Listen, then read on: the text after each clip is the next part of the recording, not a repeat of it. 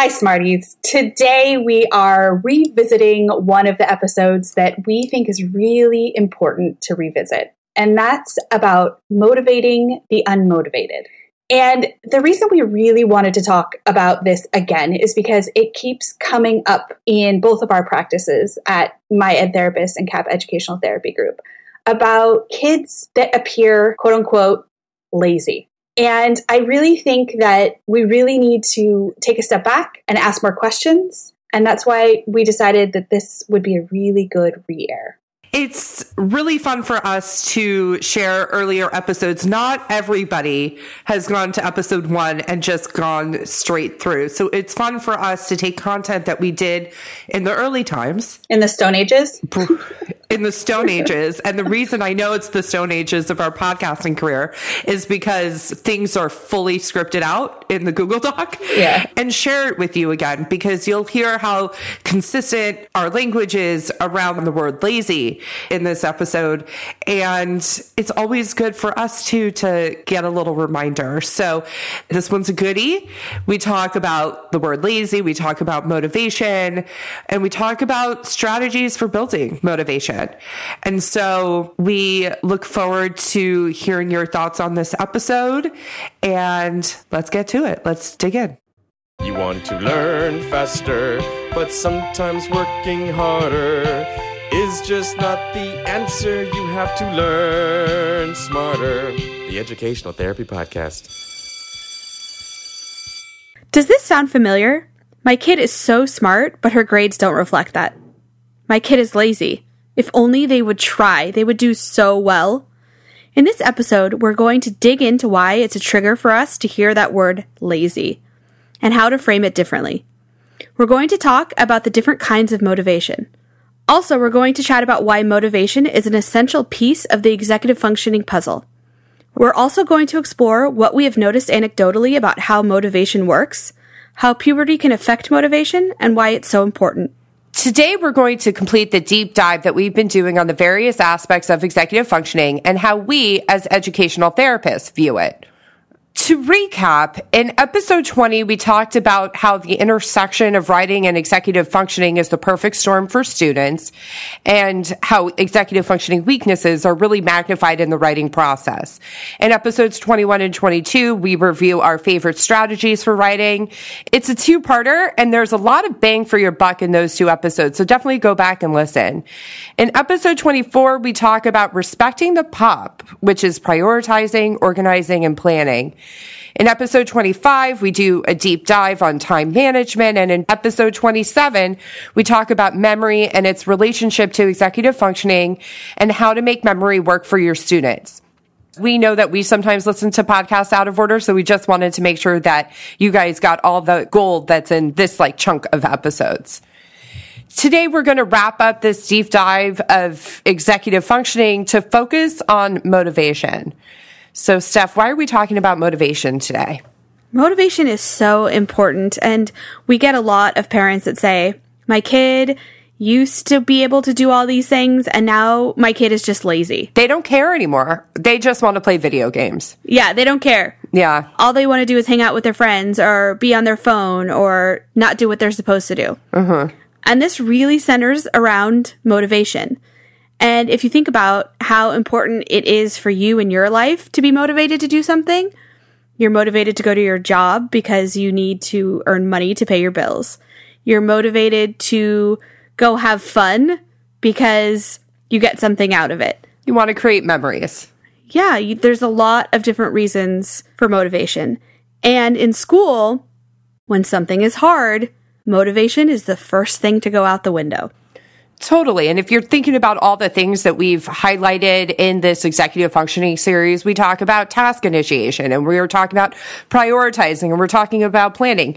None of these things are particularly fun. It just so happens that Steph and I enjoy it and enjoy this aspect of our job, but it's not a particularly fun, stimulating, engaging exercise, right? And so we have to either have kids who are totally down for it or totally rejecting of it. It seems very polarized. One of the questions that I ask parents when they call, I ask them a couple questions. The first is, does your child know that we're speaking today?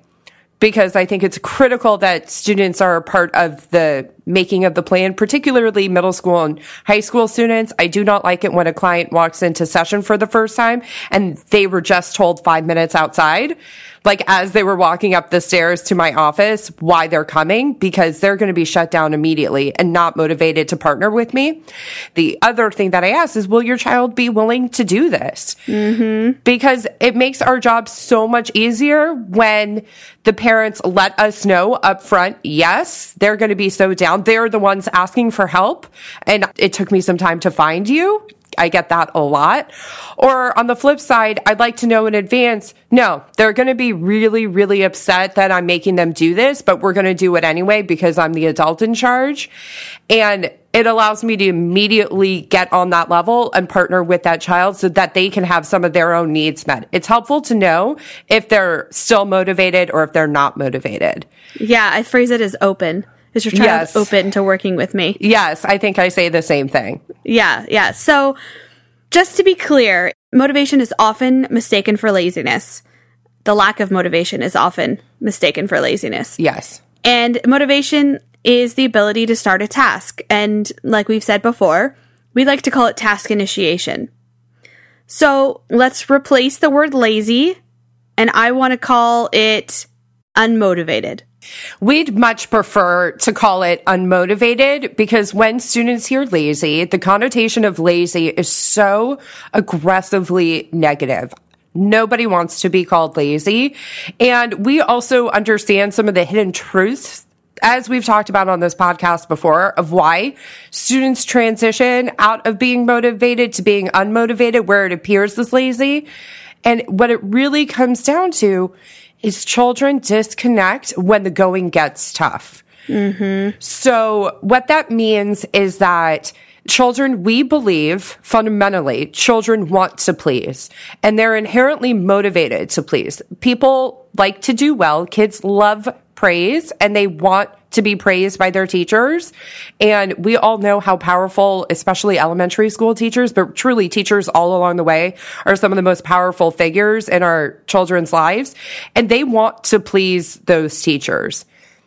They disconnect emotionally from trying to please their teachers when they have tried and tried and tried, and they get the message that it's not enough. Yeah, and let's keep in mind, when we're talking about students that have a learning disability or ADHD, they're trying so much harder than the kid next to them. Yes, and getting half as much out of it, right? Half the results. Yes. So let's remember that really deep down they are motivated, but it looks like unmotivated because they have to put in more. Yes. We always say our kids who we see work twice as hard and yield half as much results.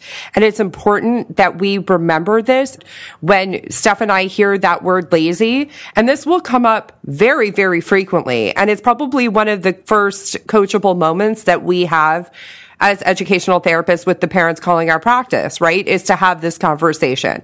For sure. We just want to remind everybody to assume the best intentions with your child. Most children inherently want to please and be successful. They're like us. This is how we all derive self-esteem and pleasure, by doing well. When motivation is lacking, there is something standing in the way of progress. It's really, really important to understand the distinction between intrinsic and extrinsic motivation in the context of this conversation. So, Steph, what would you say about intrinsic and extrinsic motivation? So, intrinsic motivation is something you do for yourself for your own personal reward, versus extrinsic is motivation you do something for an external reward or to avoid punishment. So intrinsic motivation is I want to be able to throw or shoot a 3-pointer in basketball because it's going to bring me joy and it's going to make me feel good. Extrinsic is I'm going to show up to work because I need that paycheck at the end of every 2 weeks. Yeah, and I was going to say it's important to note that there is usually some intrinsic motivation in students, but it wanes when things get hard and things then shift to external. Absolutely. And I don't know when we were scheduled to talk about this, but I do want to make sure that we have the conversation about what happens to children who have struggled in school, particularly once they go through puberty. And what we have noticed anecdotally is once a child goes through puberty, it is much, much, much more likely that they are no longer intrinsically motivated if they have struggled in school. So let's assume that a child goes through puberty in 7th grade, for example's sake. You guys, if you've been a listener of this podcast, you know that that transition into middle school is wacky anyway. But then you throw in the puberty and you throw in the fact that they have tried for now 7 years to be successful in an academic setting and they haven't been. The combination of the transition, puberty, and the lack of success directly, in our opinion, leads to students who are no longer intrinsically motivated. They are going to figure out other ways to build and create their own self-esteem that is not connected to their grades because it hasn't worked. Yeah. So this brings us to the growth mindset, and we're both really big fans in our practices of the growth mindset. We teach it a lot.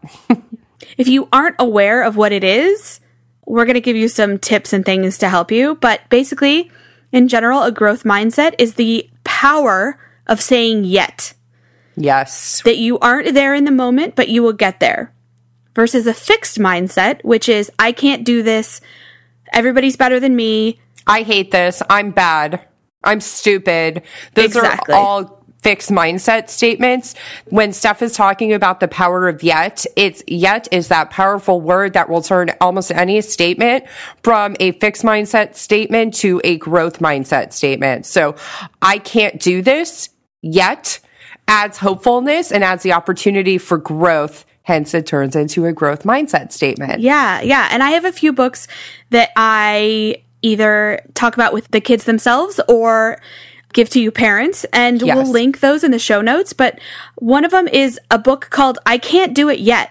And I actually read it with a 3rd grader yesterday, and I could see a little bit of change immediately after reading it. Another is a Mindset for Parents book, and I often have clients buy this book for themselves to keep as a Bible of sorts at home. It just gives a lot of tips on how to change your home life to be more of a growth mindset environment. And another little quick reference is called Phrases for Growth Mindset. We'll link it so that you can see. But this is an example if you can't figure out, if yet doesn't add onto the statement easily, some phrases that you can exchange that will explain all of that. As you're talking, I'm making sure that we're putting all of this in the show notes because I myself will be going to our show notes and linking to purchase these books because I don't think I have some of these books. And sometimes, Steph, you buy things without telling me. And then I find out when we're recording and I'm like, how come I didn't know about this? Fair enough. But also sometimes I tell you to buy something and you don't. Okay. Can we not have this argument on air? I told you specifically that I'm not sure clients in my practice would appreciate this one game, but you're supposed to bring it to lunch to show me. So yeah, but I'm just saying, I'm going to be right on this one, guys. Okay. If I end up buying the book or buying whatever item Steph has been talking to me about for 4 days straight, I will post an Instagram story about it. And I'll say, tell the people? I will tell the people, once again, you were right. Let's be honest, I'm probably going to purchase it. This was on the more expensive end, too. That's why you haven't done it yet. It is why I haven't done it yet. I know. I'm trying to watch that credit card bill, yo. It's been very expensive lately. It could be next month. You made it sound like they weren't making this They aren't making anymore. There's only 5 more on Amazon, guys. Well, it seems like you should buy 2 and just give me one then, and then I'll Venmo you. Unbelievable. Okay. Steph's sitting there rolling her eyes. Don't buy me one, Steph, because I need it to be a business expense anyway.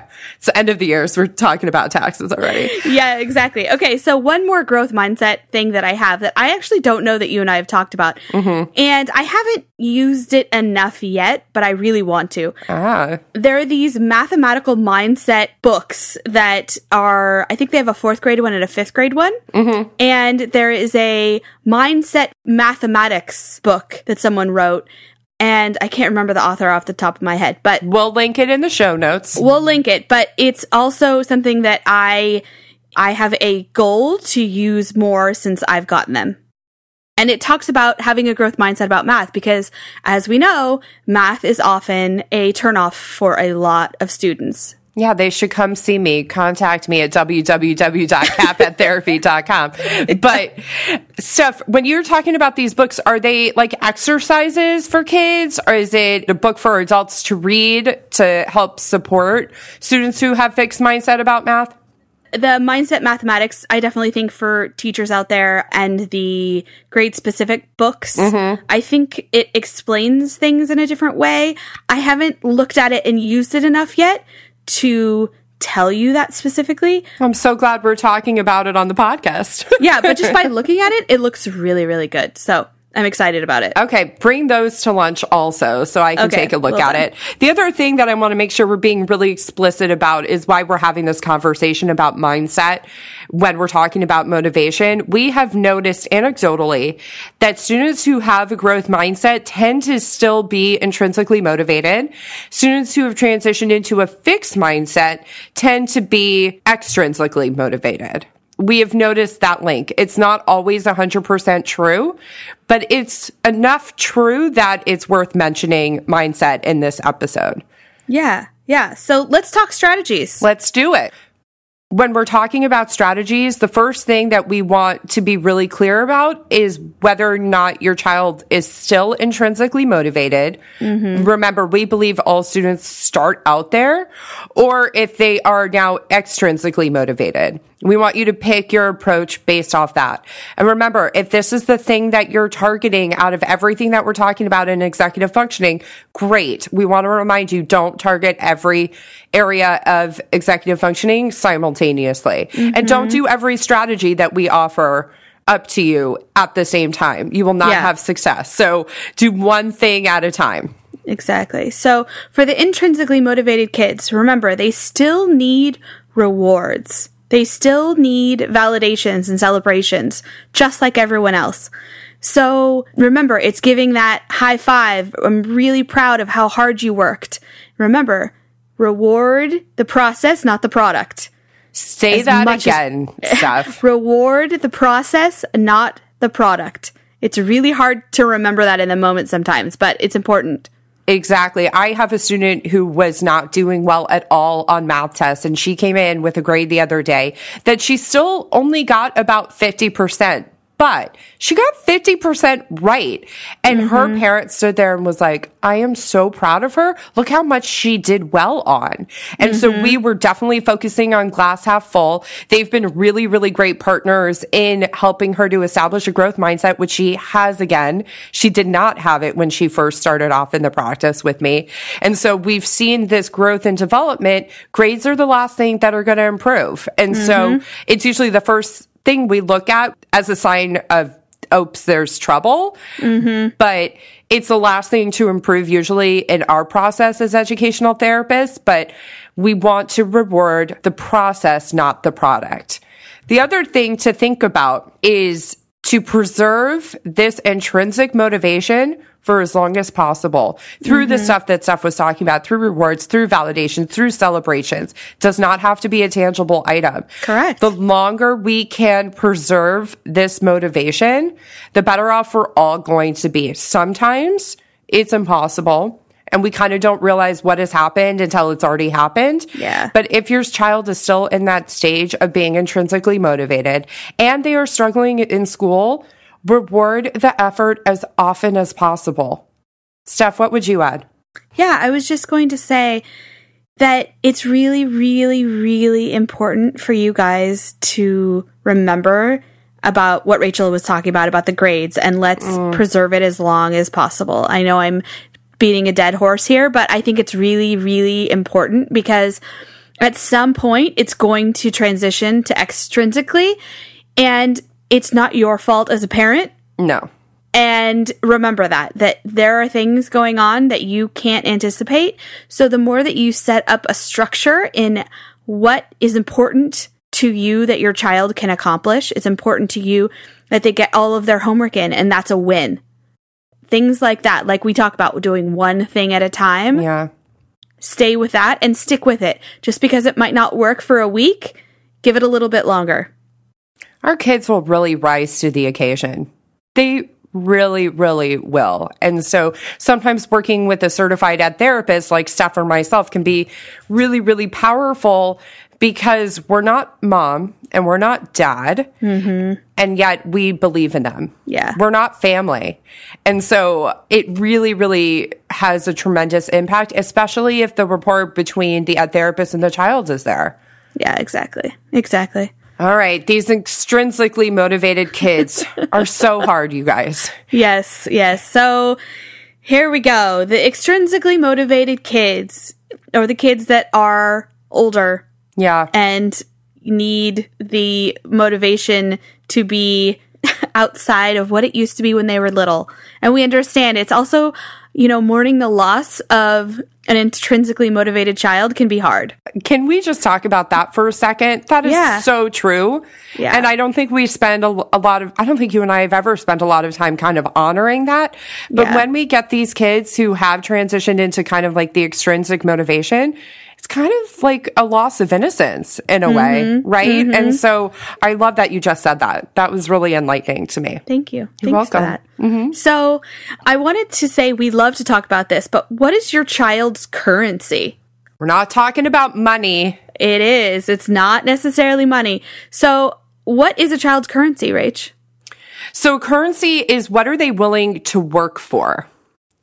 And so one example of this is I have a child who has been, I would say, on the borderline of intrinsic and extrinsic motivation for a very long time. And we were monitoring it and we weren't sure, me as the ed therapist in partnership with the parents and partnership with the school, which direction she was going to go. Ultimately, it's both. She's rewarded by the intrinsic pleasure, especially now that she's having some success, but she's also really motivated by the extrinsic. So I'll just give a little bit of the story of what happened because Steph, I know you know which client I'm talking about, but I'm not going to reveal it on this. Yeah. But she had some missing assignments, which was actually a huge emotional trigger for me because we had spent all of last year dealing with missing assignments and we're in... I know exactly who you're talking about already. Yeah, and we're in November and there hadn't been any. But of course, there's going to be some downsides. We always talk about how it's 5 steps forward, sometimes 2 steps back. But I am so linked up with her emotionally that I was really bumming about these missing assignments. And she came into session and she was like, Rachel, I've already turned them all in. I've already taken a picture of them and emailed them as a supplemental backup to my teacher. Amazing. I was sitting there like gobsmacked that she had done that. That's a next level right there. I mean, that's what I've been teaching her for getting your stuff done, but also that supplemental backup of taking a picture and sending it to the teacher so that there's no opportunity for the teacher to say, I didn't get it. And it's also when an assignment is late, the burden of telling the teacher is on the student, not on the teacher to realize. And what became clear was she wanted to go out this weekend. Yes. She's in high school. She wanted to be social. She said to me, which I totally respect, I don't like it when people don't follow through. And if I'm not able to follow through, I'm going to feel really bad about it. And I said, oh my gosh, I don't like it when people don't follow through either. I really struggle when I fail to follow through. But you were also late on these assignments, and that was the deal you had struck with your parents. So we'll see what happens, kind of thing. Right, exactly. But the truth was that the boundary that our parents had set in terms of these late assignments was so reasonable. And the action steps that she took, she knew what to take. It was a pretty remarkable moment. And I did get a panicked email from mom about like 3 assignments, which believe me, hasn't happened all year and it happened a lot last year. And I just emailed her back. I'm like, hey, we've made it to November and we only have 3 assignments that are missing. This is awesome. And she's already handled it.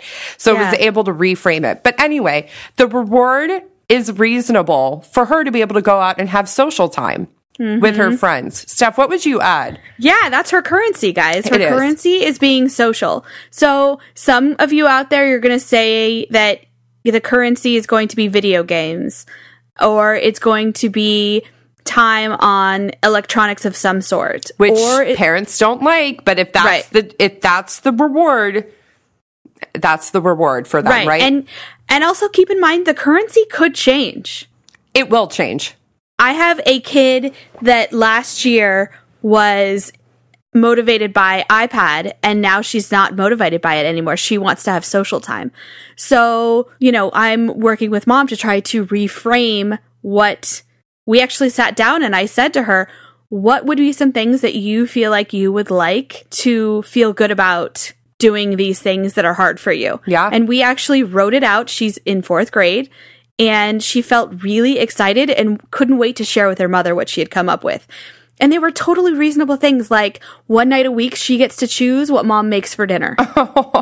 And she was super excited about it. That's so sweet, Steph. Isn't it, though? But exactly to the point that it doesn't have to be monetary. No. I want to dive quickly into this topic of bribery, which Steph and I both enjoy bribery. So... Yes. Did you get gelato yet? Well, you know what? Here's the funny. So I was supposed to go with a client. If you haven't listened to that episode, he had transitioned his binder system into what I wanted. And I was supposed to go with him 2 weeks ago to get gelato, but his nanny brought him like the biggest Starbucks Frappuccino I've ever seen. And I was like, dude, we're not going for gelato. We're not wasting that. On top of a Frappuccino, yeah. It was not going to happen. And then the next time I was supposed to see him was Halloween. And so, I'm really glad you reminded me about that. I need to take him for gelato on Wednesday after our conference. He will remember, though. I will be reminded. So that's an example of a little bribery and a little external motivation there, that gelato downstairs is totally worth it. It's totally worth it. And I enjoy hanging out with my clients. So going and doing something special like that is going to be really cool. And I'm excited that was what it took to encourage him to transition into a more mature binder system. I love it. That's so fantastic. Thanks for reminding me. If I could walk to gelato, I would go. I know. You don't have a lot of walking options really by you, do you? But no, I don't. I mean, you could take him for a milkshake at Jack in the Box. This is an interesting idea. I didn't really think about it. Guys, I have a Jack in the Box across the street. Or an ice cream cone. Why not? I never go there. But interesting. I never really think about it. Okay. Well, I've always got fast food on the brain, so. Yeah. Okay. This could be a thing. All right. I'm into it. All right. So the point is that we absolutely believe in bribing our kids, because ultimately it's a really successful tool, and we don't work for free either. Yeah. Right? Yeah. And look, he won't forget, but it's probably not really a reward of him doing it. It's more about the excitement that he has earned it. He's totally earned it. It's totally out of our rhythm to be able to go do something like that. It's really a special thing. Exactly. And so it's probably, even though he gets something for it, it's probably really more about the experience than actually the gelato. So while it's bribery and while it's a little extrinsic, it's got some intrinsic in there. So just remember that. It does. I can't tell you. I've taken, before this gelato place opened up, I've taken kids to Starbucks. Yes. And they will try to negotiate Starbucks in for ridiculous things. So one child, for example, I've taken a couple of kids there after they've learned their math facts through skip counting, and they're able to do 1 through 11. And several of those are wildly easy and not challenging to learn. For example, 10, they all know 10, 20, 30 or whatever. Yeah. And she was trying to negotiate it. If I finish these 3 problems, can we go? I was like, no, that's not how this is going to work. That's what I'm going to say, Rach. Can we record 3 podcasts and then we can...